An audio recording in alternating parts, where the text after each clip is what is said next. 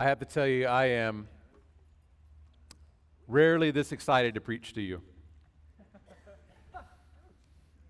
No. I mean, this is good stuff. I've been waiting all week to get to share with you from 1 Corinthians chapter 13. As I realize that if we were to actually live 1 Corinthians 13, things would be profoundly different.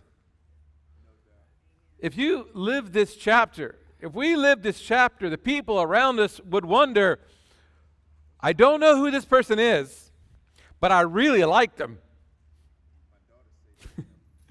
It is a teaching that is going to require more of you and me than we could have ever imagined, calling us to a higher and better way. When I look through 1 Corinthians 13, the best thing I can think of is it reminds me of Matthew chapter 5 and chapter 6, where Jesus is giving the Sermon on the Mount. And as he's saying these things, everything he's talking about is so contrary to the way life is and the way we understood life. You have to go, how can this be true? He's asking us to live a kingdom kind of life that is far beyond anything that I wanted to live before. And now he's calling us to these great things. But if we live out the Word of God in 1 Corinthians chapter 13, it is the bedrock of our marriage. It is the trestle of our parenting. It is the MO of God in the workplace. It changes friendships from just sinful collusion, a muddying up of each other, to being a joint building, stones stacked together to be a worship center for God. Calling the world into it to receive God's peace and letting the glory of God leak out in our lives. That's a big chapter, isn't it? Sure boasts a lot. And I want to tell you, as I've looked through these verses, actually we're just going to look at one verse today and only half of that. I don't want to tell you, just half a verse has been killing me all week. I want to tell you, it is too much. I believe that it's going to be too much for you today as well. But I encourage you, come back to it. Soak on it. Consider. Continue to come back and appreciate it. Digest and activate this truth into your lives. St. Augustine, 4th century, great theologian, in his Confessions, he was talking about that the love of youth, that passion that we have. And you can think about it in the passion you've had for someone of the opposite sex, and you love being with them, you love them being near you, and you love the camaraderie-ness, or whatever, camaraderie thing, and you even love the smell of them. You just can't wait to be with them. Your heart pitter-patters when you're around them. It's just, there is this closeness, this not feeling alone, being appreciated. And St. Augustine was saying that happens, but God is gracious that he adds vinegar to that sweet wine of love, to that kind of love. God in his sovereign grace adds some vinegar to that delicious, delightful wine. Because it is not the right kind, the kind of love that we're learning about in 1 Corinthians chapter 13. Because love is a sentiment, it is a feeling, right? But it's more than that. Love is something we love to receive.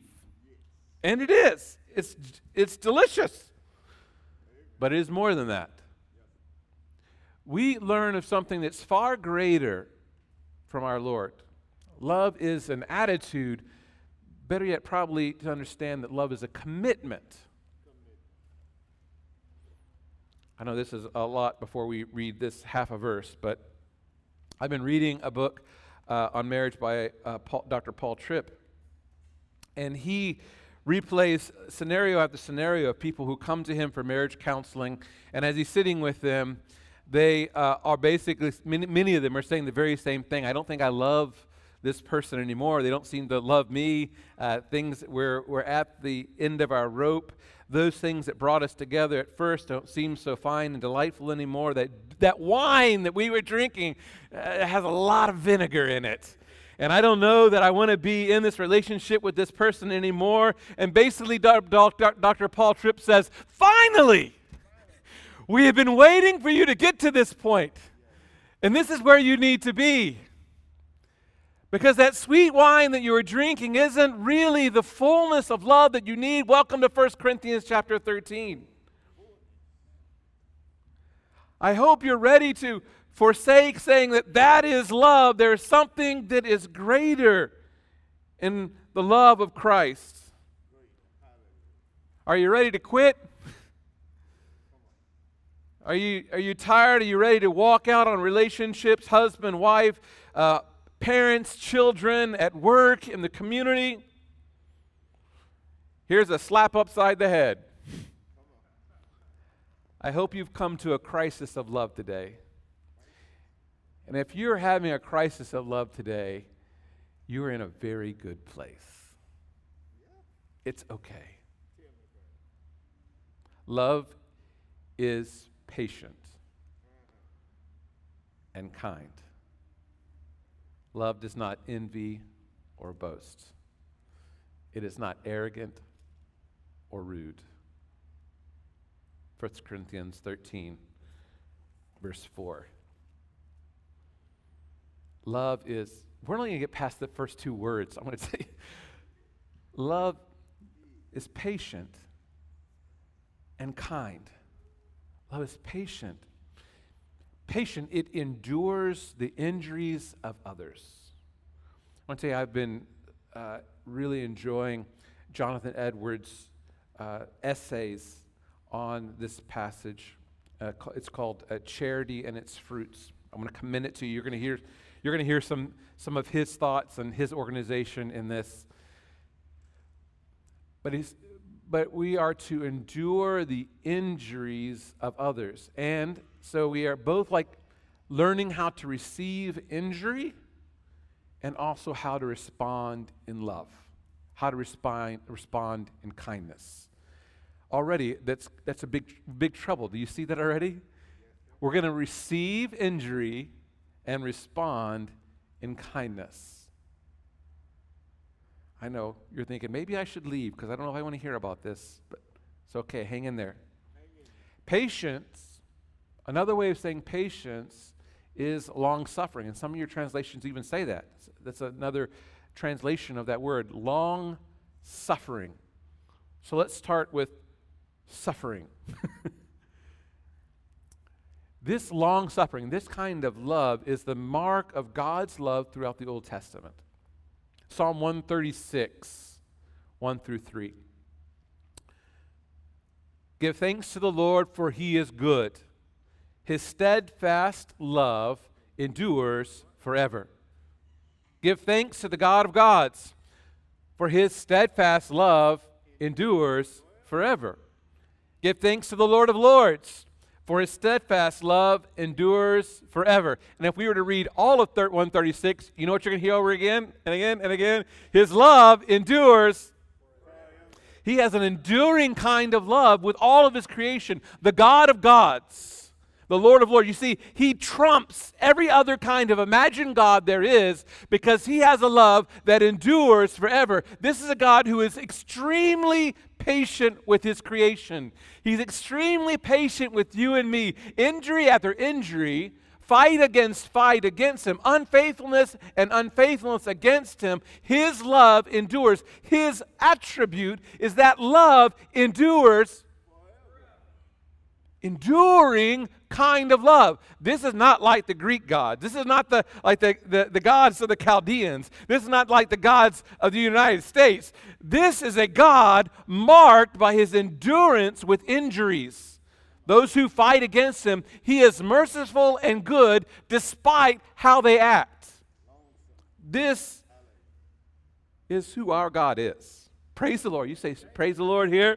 Amen. This is a good God. His love is steadfast. This word means unwavering, committed. It is a love that endures the transgressions of those who are the objects of his love. How do we receive injuries over and over and over again? Well, the Christian character, our attribute, the way we should be is to receive them in meekness. Meekness is the receiving injuries of men while remaining under control. Colossians 3:12 through 14 says this, Put then on as God's chosen ones, holy and beloved, compassion, kindness, humility, meekness, and patience. It sounds like they're saying the same thing over and over again, right? Bearing with one another, and if one has a complaint against another, forgiving each other. As the Lord has forgiven you, so you also must forgive. And above all else, put on love, which binds everything together in perfect harmony. So let's ruffle our feathers just a minute and think about the injuries that you and I suffer. Now, as I'm saying these, you'll probably recognize there's some of these injuries you've inflicted on other people, but let's feel sorry for ourselves for just a moment, okay? What kinds of injuries do we suffer? I don't have a complete list here, but I can at least get us started. We are injured when we are oppressed, when people take advantage of us when we are in need. That would kind of get us upset, right? We get upset from injuries when people don't fulfill their promises to us. We are injured when people shortchange us, when they just do the minimum to get by. You can think about people that you work with, or people who work for you, or kids and their chores and their homework. Amen. You are shortchanged. I have told you how to do that chore 750 times, and yet you do the bare minimum. You have injured me. Not using the time given to be engaged thoroughly in the thing that you were given to do. Withholding the good that someone could do for you when you are in need, but they choose not to. When someone overcharges you. When someone doesn't give you good service. A waitress, cashier, underperforming, a teacher, or when you are that person and other people are frustrated and you don't understand why they're not patient because you don't have the resources to accommodate them. When someone doesn't pay back what they owe you. We also are injured by what people think, or at least what we perceive they're thinking. When there's something that goes on wrong, and they put our name into it, even though we didn't have anything to do with it. Why would you even think that about me? Of course I wouldn't do that. People who think the worst of you. You just know. They're not thinking good about you. They have contempt in their hearts. And then from this contempt comes the words of the tongue and what people say. And these are so common. They directly talk bad to you. They talk behind your back. They falsely accuse you of something. They greatly, now you can think about especially like people who are close to you, they greatly exaggerate your mistakes. I know I messed up, but it wasn't that big a deal. Injured. The way people speak to us abruptly. The language they use with their hands or the roll of the eyes. Doesn't that kill you? being dismissive, cutting you off so you can't speak. Injures. We're injured all the time. Are you starting to get this? Like, that's like every day something like that's happening. How about in the authority over you? When someone has an authority over you, and it just kind of adds another layer of injury because you have little recourse against them. And that might be a teacher, a boss, a pastor, a parent, a peace officer, a judge. They do something and they use their power in an unfair way. Maybe to better their own interest, or they're just mean. And we're underneath them, and it's unjust and it's unfair. How about when people show favoritism? Maybe your siblings, you know who the favorite one is. It was me, so I don't really feel bad about that, but other people get favors and get treated better. They get invited to parties you don't get invited to. They get to hang at someone's house, being overlooked, passed over. Anybody feel any of those injuries? Unappreciated. Oh, here's a good one. Unappreciated for what you do and who you are. And some of the men go, yeah, I feel like that. People don't respect your role as a husband, a wife, a parent, employee, foreman, supervisor. Here's a big one right now. In public affairs, when the people in power, the politicians, have a spirit of opposition to your ideals and values, and they're working and you feel rather not for your good or the public good, but for their own good, you seem powerless to change it. Is anybody miserable yet? I'm working on it. I'm trying to get you there. We are oft injured. We are also injured by other people's self-will. They want to get their own way, and we sometimes are in their way. They have an agenda that benefits them. You ever been around that situation? They don't really care about what you got going on. They force others. They look for their own interests, don't care about yours, don't care what you're working towards, what you want to do. You have to do what they want to do. Have you been injured? And then, have you been injured by revenge? That's when you do any of those things listed and beyond to someone else, and their response is revenge. Because you said that, you're getting twice as much of that, right? And you're like, what? That's not fair. And so we are injured by the revenge of the things that we did or may not have done to someone else. And those people feel as if they are justified as they fight against us. These two are more injuries. My friends, we are often injured over and over again. And that's why, if you think about water rolling in a stream that's only about this deep, and as it goes through the different obstacles, it both has to bend and move, and it makes a lot of noise. That's why you have a babbling brook, right? Because it's trying to make its way through all the things that are in front of it. But if you were to have those same impediments in a river, the river flows over it. You never hear any of the babbling brooks, right? The river is just flowing. If your love is so shallow, you will find that your love is always running up against things, and you're making a lot of noise because you're often injured and often upset, and it doesn't come out like love. But if your love flows deeply, it doesn't run into those obstacles. It makes its own way. This is the kind of love we are to have. What is our response when we are often injured? The Bible says that we are to be patient and kind, meekly bearing these injuries.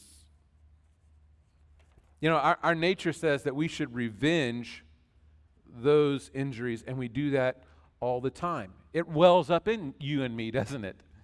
When something happens, when you were injured, you're going like, oh, can't do that to me. So we fight back. That's our way. Our immediate response is revenge. Yet the Bible says, be slow to anger and slow to speak. Why? In Psalm 86:15, the word says, but you, O Lord, are a God merciful and gracious, slow to anger, and abounding in steadfast love and faithfulness. This is God's way. And now he says, for my people, you're going to follow the same way. James 1:19 through 20. Know this, my beloved brothers, let every person be quick to hear, slow to speak, and slow to be angry. For the anger of man does not produce the righteousness of God. If we're going to be like God, Psalm 86:15, then we have to be slow to anger. Be slow to speak. Be careful because your heart wants to take vengeance. James 3:17 through 18. But the wisdom from above is first pure, then peaceable, gentle, open to reason, full of mercy and good fruits, impartial and sincere. And a harvest of righteousness is sown in peace by those who make peace. People of God, the love of 1 Corinthians, the love of God is a love that makes peace. It's oft injured, regularly injured, but our response is to be slow and to be peacemakers, to make things right. You know, when we are injured, there is a need oftentimes for the correcting of the other person. But check yourself in this correction. Is your correction meant with injurious intent? Like, oh, I'm going to tell him. Oh, I'll tell him. We'll get this straight. Or is it a correction, like we were talking about this morning? Is it a correction that's meant to heal the heart, to bring the person closer to God? Do you feel that distinction? Do you know that distinction, right? Yes, sir. Instead of just getting justice for yourself, it has its intent on the sanctification or salvation of the one who has injured us. A patient love must not allow the injury to disrupt our own peace. Amen. Do you hear that? Yes, sir. Say it again. A patient love must not allow the injury to disrupt our peace. How do we do that? We can't be disturbed by every wind that blows, every injustice against us. We can't let it get to us. We should be willing to suffer much in our feelings and in what is done against us. We should forego the right and opportunity to defend ourselves. After all, we all have the possibility of changing an enemy into a friend. Paul says in 1 Corinthians 6, quit taking other believers to court. Like, this is stuff that we should be able to figure out here as the people of God. You're making a mockery of the church, of God's people, because you can't get things right together. Why is it called long-suffering patience? Because it keeps coming. Because there's lots of suffering. You're going to receive lots of suffering throughout your life, throughout the day. This kind of suffering is not meant just for a season. It doesn't have an expiration date. Rather, you should expect to suffer and suffer until the end. We got to learn to be good at this. We got to learn to be good at suffering. Isn't that exciting? It's pretty overwhelming. I was thinking this week, there is this brother that has, I could count the times that he'd hurt me. I counted up 4. I could tell you a lot about each one of those scenarios. But then I realized that was 4 times, and I've known this brother for 15 years. What? 4 times. He's hurt my feelings. He's injured me 4 times in 15 years. That's really not that bad an average, you know? Yet when I think of that person, I'm like, ugh, right? You hurt my heart. You hurt my pride. You hurt my respect. The Lord said, Marcus, you know how the Holy Spirit's so good about slapping upside the head? He's good at correction, but he corrects us with hope, right? So it's like, at the end of it, it's like, yeah, that's exactly who I am, but that's not who I'm going to be. I don't want to be like that. So I got to forgive again this week. We are going to be suffering for a great while. But be willing to suffer a while before having to feel like you need to defend yourself out of revenge, needful for self-defense, that you work towards peace. He's calling us to a great, great kind of love, a kind of love that imitates our God, a kind of love that imitates the love of Christ, that lives in the gratitude to the love that we received.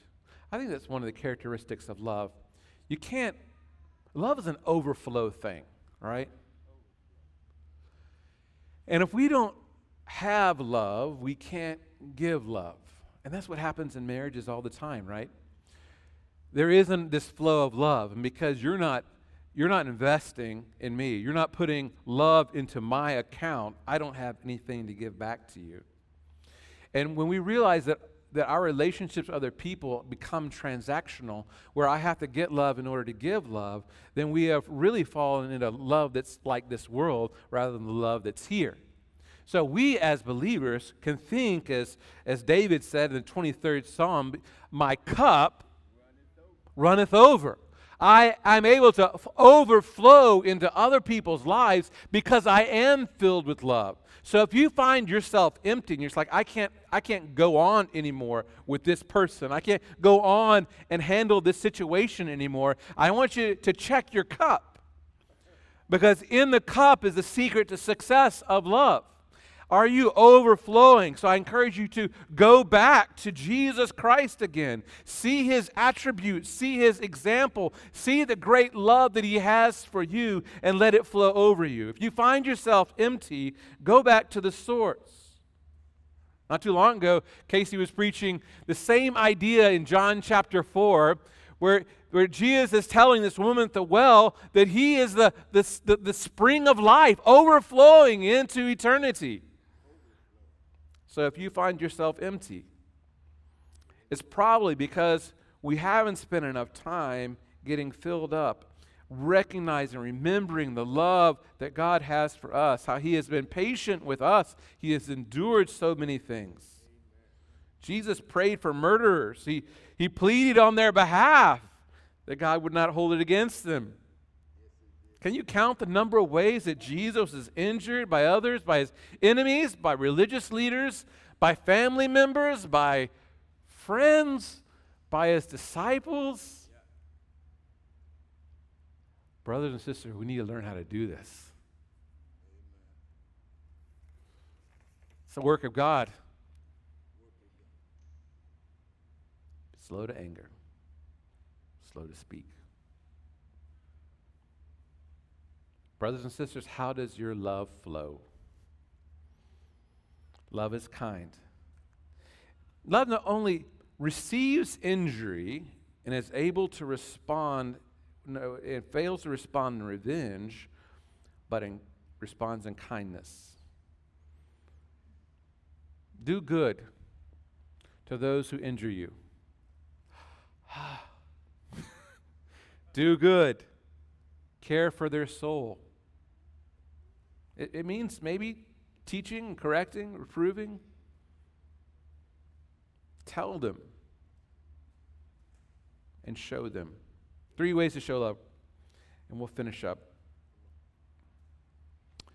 Give them what they need that you possess.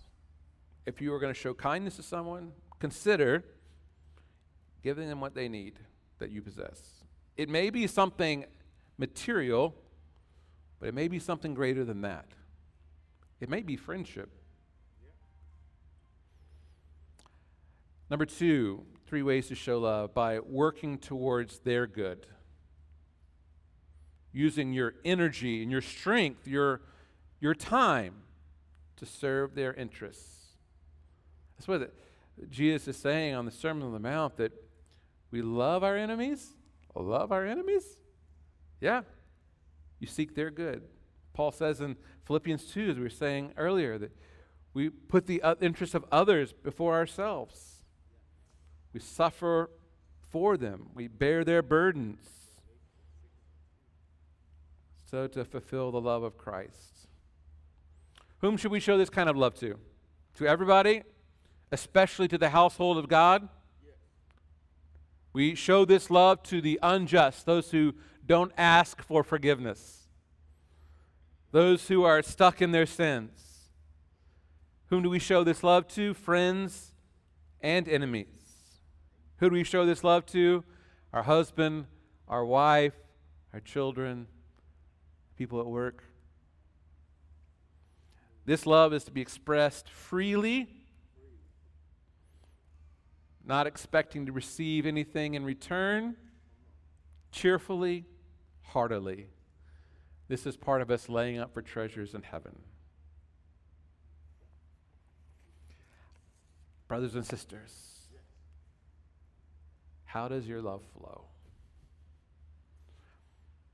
Are you ready for revenge? Are you patient? Are you ready to get your way? Are you kind? I know this is a heavy message in many ways because it is against our nature. It's against our sin nature. And if you come today and you are tired and you are not good at this yet, it's okay. Today's a new day. The Holy Spirit speaks to you today in a hopeful way. There's a new way. There's a better way. And we get to keep preaching through 1 Corinthians 13. Who knows what's next? As God teaches us His way. As we learn to be filled to overflowing into other people's lives. And if this be true of you, oh my, God is at work, and His glory will be leaking out of your life. Amen.